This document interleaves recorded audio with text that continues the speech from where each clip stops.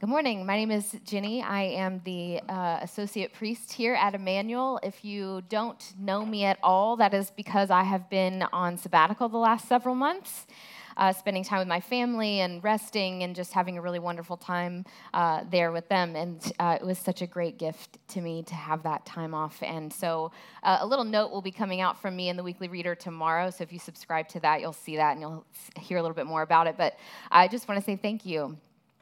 Without a church that values sabbatical and rest, there is not a space for people like me to have that time. And so I just want to say thank you to you all for supporting me in that way and for your patience and just all of those things. So thank you very much. I also just want to say I could not be more overjoyed and at peace about the decision from the vestry and our bishop to appoint Amy as our rector.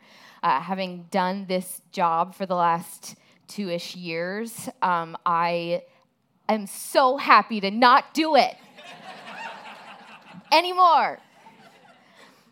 But in all seriousness, I just love this woman so much. I know her very well and have for a long time. And I'm actually going to preach at her installation service on Tuesday and say all the things that I want to say to you right now but don't have time.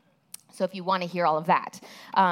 But also, if you want to come and celebrate with us and be a part of a really important moment in the life of our church, I would love to see you all there on Tuesday, 7.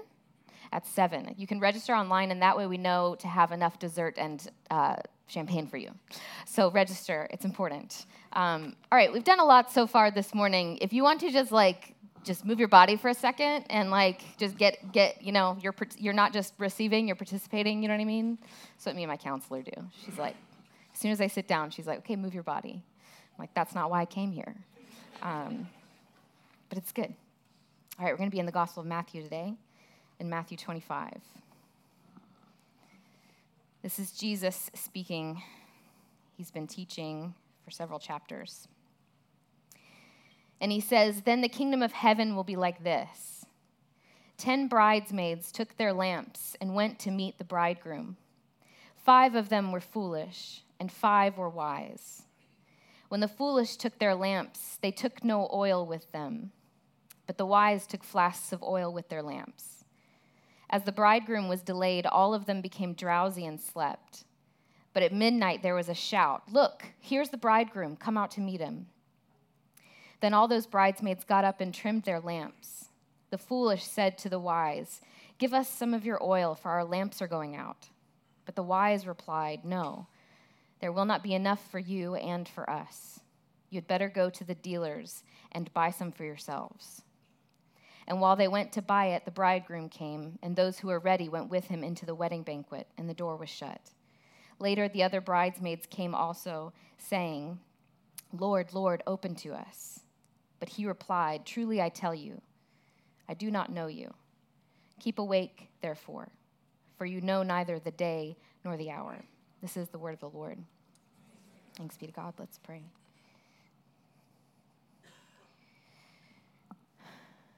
Lord, we come to you this morning expectant to hear from you,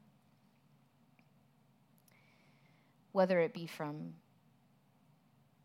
the worship, the music we sing, whether it be from the sermon, the communion liturgy, or just from your spirit. We come open to you, Lord, expectant. And you say that when we knock, you answer. And so here we come together this morning, the church, and we stand before the door of your heart and we knock and we say, "Open, Lord." We ask that you would give to us this morning what it is that we need. Give us the manna that we need for today. We trust you, Lord, that you are faithful to provide those things. It's in Jesus' name we pray. Amen. Amen. So this is one of my favorite parables, and I say that also not able to say and here's why, because it's actually kind of dark and tragic, and it might be because I'm an Enneagram 4. It's not like I read this and I'm like, it just moves me to worship. I just think it's interesting and dark and twisty, I think M. Night Shyamalan could write a movie about The 10 Bridesmaids. Wouldn't it be a great movie? So there's something about that on the surface of this parable that just gets me really initially interested in what's going on here. But every time I preach on it, every time I have to dig a little deeper, I do actually go beneath, the M. Night layer and find a lot of really beautiful, wonderful things that I think the Holy Spirit is saying through this text that I want to talk about today. So this is a parable, as I said, and parables are stories that Jesus tells to explain to us, to give us a picture about how things work in God's world. So today we're going to try and understand this parable together to hear what Jesus is saying that he can maybe only say through story about how things work in God's world. Specifically, I want us to look at 3 symbols that are within this parable. The first is the 10 bridesmaids, the second, the lamps, and third is the oil. So that's what we're going to do. What we are not going to do is we are not going to over-prescribe what these symbols might mean to an end of prediction or puzzle solving, how to get into heaven, or what the end of the world might look like. Anybody with me? Ever been sitting in the pulpit or in the audience at a church service like that, where someone took this and said, here's exactly what this means for this future event? It can do a lot of damage to us sometimes, I think, when those things happen. I don't think Jesus would have used parables if he wanted to be so specific about such big things. Do you know what I mean? Hear me when I say, I believe Jesus is most certainly mysterious, but he's not cryptic. He didn't come to us with keys for understanding something, and if you don't, you just don't. You don't really get it. That's just not the heart of who Jesus is. So when we come to this parable, that's sort of the spirit we're bringing with us. Jesus tells parables so that we can get to the heart of something that's going on, not so that we can predict the end of the world. And on that note, I want to say something just as a sort of aside, but that does have to do with this idea of symbols, just real quick. There's a lot of talk in the Christian world currently around the events that are happening in the Middle East. And what I want to say to you this morning, as someone who cares deeply about these things that are going on and also cares deeply about you, Christianity, this thing that we love, the reason we're here this morning, is 100% more about the state of our hearts and the actions that flow out of it than about predicting future events and decoding current ones. When symbols are used in Scripture, they are a means to communicate something about the heart of God to us, to give us a sort of way of understanding something in God's reality that can't actually be said literally in a way that we can necessarily understand. They're things to think about and wrestle with and pray over in community. There are no codes to be cracked in Scripture, is what I am saying to you this morning. And the reason for that is we can too easily turn those things into weapons to hurt one another, to make delineations about who's in and who's out, who believes these sort of predictions. I think the great cloud of witnesses in the communion of saints would testify to the fact that any decoding we as Christians have attempted to do from Scripture had us looking more foolish than wise. Amen? Over the years. And maybe that's what this parable is telling us as well. So when it comes to Israel and Hamas, what we call you to as a church is not over-spiritualizing these events. We just don't have the knowledge to do it.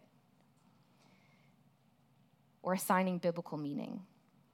What we call you to is thinking about, praying about, and wrestling with these things in community, in humility.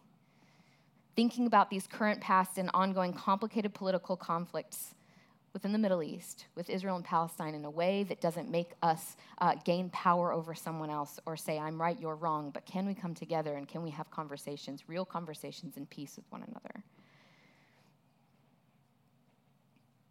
I also just want to say that we are meeting as a staff, as a leadership team, to try to figure out ways that we can do that together because we feel like it's really important. And we're not being silent from the stage because we don't think it's important. We are waiting to have something good to say, to have some space, to have a peaceful and fruitful conversation, to make space for that. So we actually already have We talked this week, we have a couple more dates on the calendar to talk about this. And so as soon as that sort of space is made, you all will know, we will tell you, and we will invite you to come join us in that space because these are really big, important things. And we don't want to just, shoot from the hip up here. We want to do it in a way that feels honoring and truthful. So just wanted to let you all know that. One last thing I want to say about this parable before we dig into the symbols. This parable is, I think has been used, can feel on the surface like it is a parable about condemnation. But I do not believe, as someone who has read this scripture again and again and studied it and been someone who has attempted in her life to be close to the heart of God, I don't believe that is what the heart of this parable is saying to us. I think many of us has been preached at in this regard in this parable, but it's not actually about ins and outs at the end of the day. This parable is about knowing Jesus. And so as we continue to look at these symbols and think about what Jesus is teaching in this moment, we can go ahead, just telling you at the beginning, I'm not going to save it till the end, go ahead and take the condemnation piece that maybe you brought into this moment in Scripture or today when I read it and just put it over here, okay? Can we all do that? This is about knowing Jesus. All right, say yes, Ginny. Okay, let's go. 10 bridesmaids. So the NRSV, which is the version we read today, is very PG in its rendering of this word, calling them bridesmaids. Most other translations you will read calls them virgins, the 10 virgins. And while it's certainly more tame, I think, bridesmaids, we lose something in this translation into bridesmaids. The thing that remains, which is good, is this idea of a wedding. Obviously, if they're going to a wedding, it makes sense that they're bridesmaids. And it's not that they're not. But the reason Jesus uses this word, virgins, is for a very specific reason. There's a meaning behind it. Because these 10 women are meant to symbolize faithful waiting. This parable is actually the middle of 3 parables about faithful waiting. If you know anything about biblical writers, when they do 3 things together, it's called a sandwich. And whatever's in the middle is the meat of the sandwich. And it's the most important part. It's the thing that's saying the thing the most explicitly, the most important thing. And that's what we have here. Today, this is the meat of a sandwich about faithful waiting. And so when Jesus says this is a parable about 10 virgins, he's saying to these people, he's already communicating something to them that they would know very well, which is what it means to wait faithfully. Matthew is telling us that as Christians, we're accountable for our response to Jesus, particularly in the spaces of waiting, in these in-between places. I believe this is what Paul is saying when he says in Philippians that we must work out our faith with fear and trembling. That there's something that is ours in this, and that is our responsibility to respond to Jesus often in our waiting, that there's an activity in waiting when it comes to being a Christian. Jesus is emphasizing in the parable of the 10 virgins the importance of being faithful in the places in our life when things are uncertain. I think particularly when we're experiencing disappointment. I was shocked over and over again and thrilled in seminary when I started taking New Testament classes. Because what I discovered very early on, is the New Testament is really just a bunch of letters written to a group of people who were disappointed that Jesus hadn't come back yet. And these letters are letters of encouragement and letters of hope saying, don't give up. It's going to happen, and he's still good in the meantime. Which is good news, I think, for you and me. Because when we sit down to the New Testament and we read these letters, we read these Gospels, we sit before them not as the first person to feel disillusioned in their faith. You are like the 1/1,000,000th. That's actually a gift that we have. We can sit before the Scriptures, these letters that were written to people who were confused. Why do we keep going? Why is it taking so long? Where's the blessing? Where's the fruit? If you come to Scripture with that feeling sometimes, I think maybe that is exactly what you're supposed to bring to it. Your whole self waiting for the Lord. That's what we do when we come to Scripture. And Scripture then is able to do its job and respond to us in that place and say, let me tell you why you keep waiting. Let me tell you why it's good enough to keep going. That's the witness of Scripture to us in our life. That is why we can be people who are faithful waiters, It's our legacy. It's our birthright. We've been doing this since the very beginning.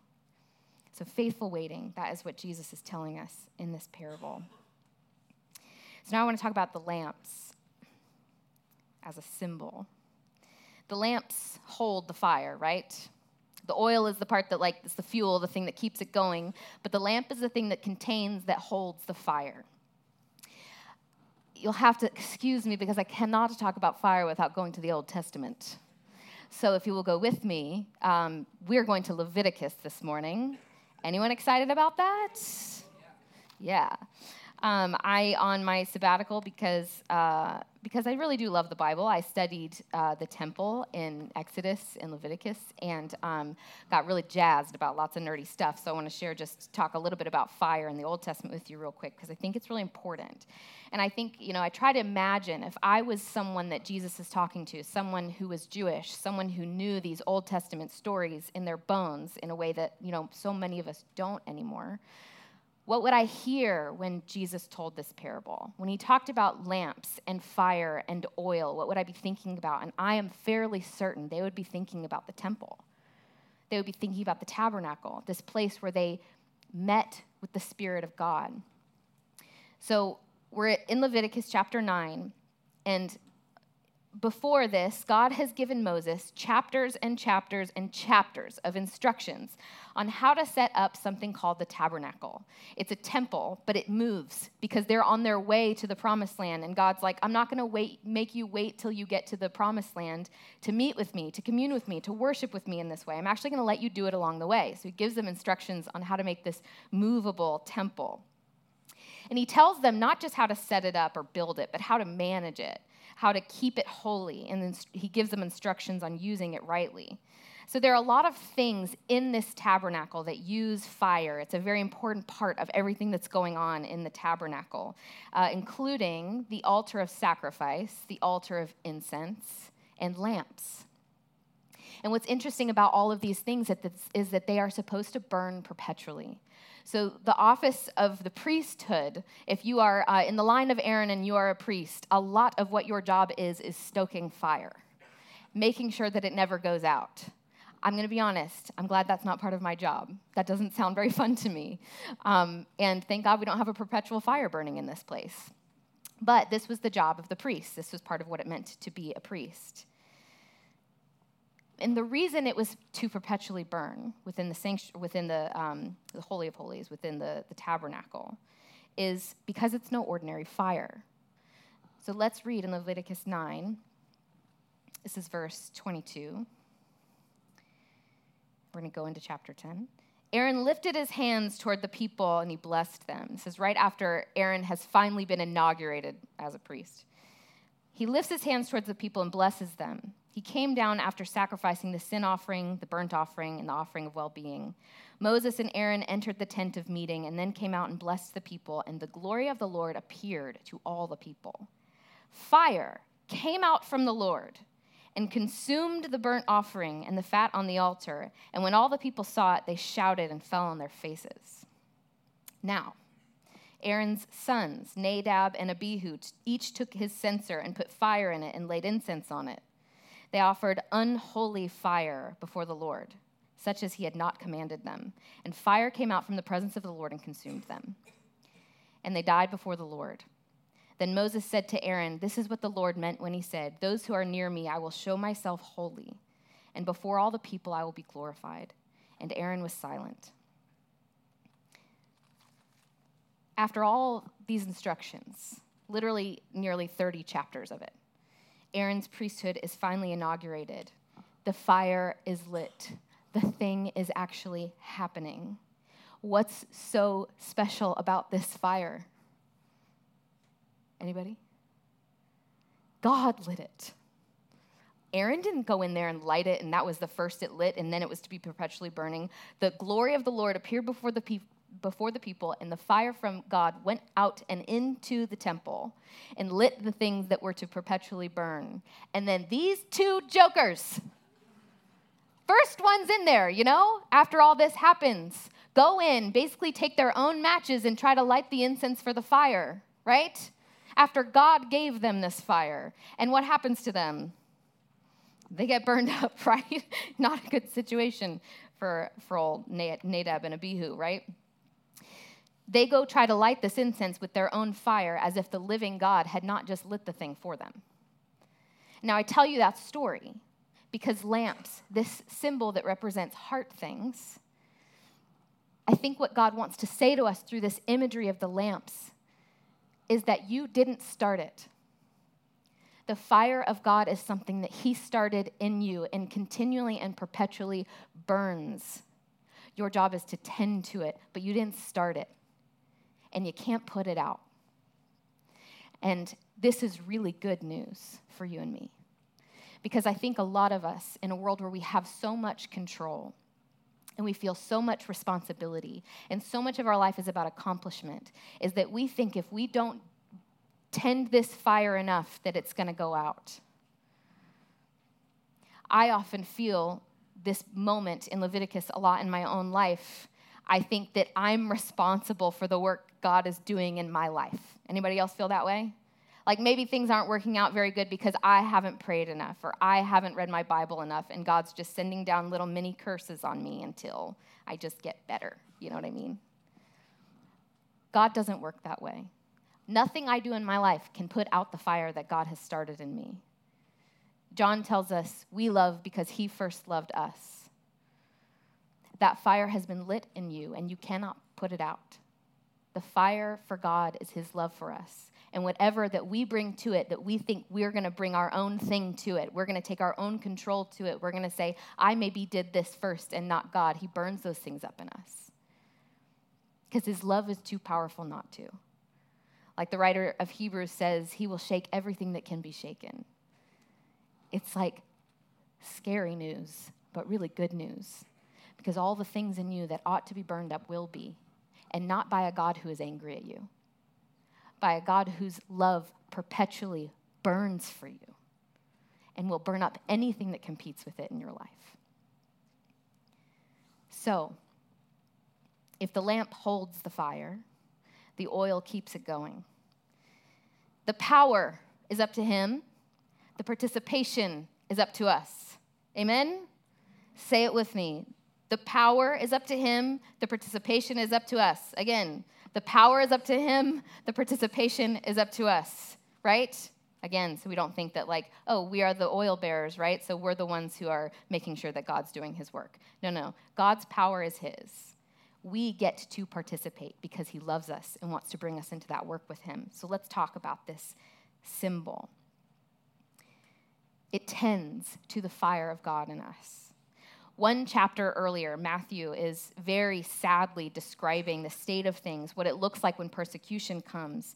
In chapter 24, verse 12, he says, because of the increase of lawlessness, the love of many will grow cold, which I think is just such a capturing phrase that he puts in his gospel, which I think may be what he was thinking when he put this parable right after that story, that moment, which is that oil, this idea of oil is fortitude, the endurance of love, the love that will not grow cold, that faithful waiting, enduring and tending the flame against all odds.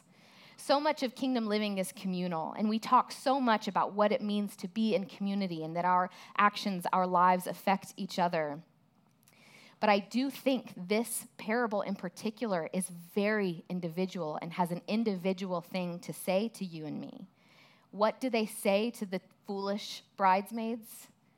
You have to go buy it for yourself.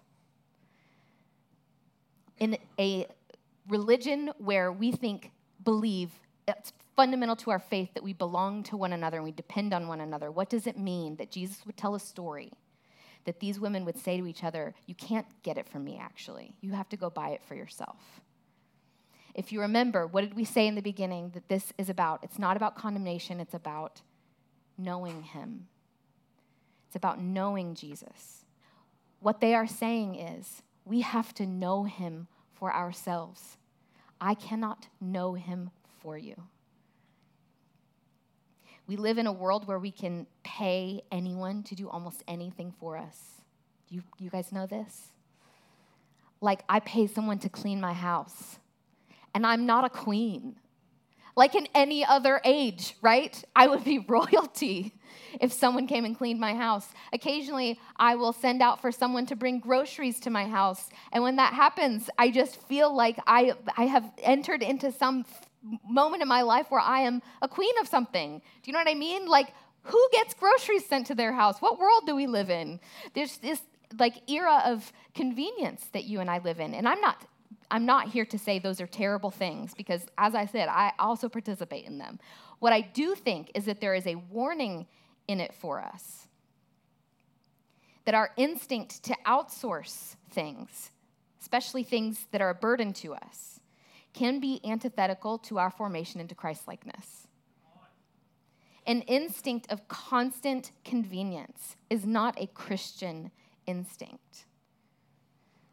So I had a home birth with my first child, and that's not because I am a high and mighty crunchy crunch. It is because I'm terrified of hospitals, and I would rather be at my home.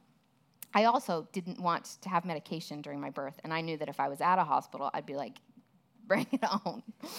So I had my first baby at home, and right towards the end, if you've ever given birth, you know when you get right towards the end, that's the moment where you're like, I've made a huge mistake. I do not any longer want children.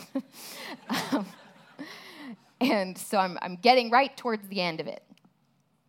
And I think I said out loud, I've made a huge mistake. And I look at my husband, who's holding my hands and staring into my eyes, and I look at him and I say, help me. I just whispered it to him because there was almost this like fear, like if I said it out loud, people would be like, you don't need help, you can do it. I didn't want to hear that from anybody. I wanted him to literally help me, like get inside of my body and push this baby out, you know? And I just grabbed his hand and I said, help me. And he just looked at me with tears in his eyes and just stayed with me to the very end. And that's what I think is so magical about birth. You have to do it yourself. No one else can get in there and do it for you. It's this incredible experience where you feel the physical feeling of, I want out with every single thing in me, and I don't have an option. I have to push through all the way to the end here. And this is what I think these 5 bridesmaids, these wise ones, are telling us. There are some things in life you must endure for yourself because it's the only way some things can be birthed in you. It's the only way we can know Jesus through the hard things. Being the faithful people waiting for him is going through, enduring that faithful waiting, that endurance of love, pushing all the way through. You have to do it for yourself. You have to know him for yourself. There are lots of things that I can stand before you as your pastor and do for you. I can teach you, on Sundays. But there's a lot in your life that I cannot do for you. I can't stay in your marriage for you. I can't hold on to your celibacy for you, as much as I may try. I can't give you my character, if you would even want it. I can show you the way, I can teach. I can share with you my experience, but I cannot get you through the hard places in your life. I can't give you oil. You have to go buy it for yourself. Faithful waiting is the fortitude to know Jesus, no matter the cost, through whatever experience may come your way. To go through these crucible moments in our lives knowing we will be more like him and know him better on the other side. No one can know him for you. The whole reason I'm a pastor is because I got this fire lit in me that was, I want to help people know him for themselves. There is nothing else for me that's worth doing in my life the way God has made me.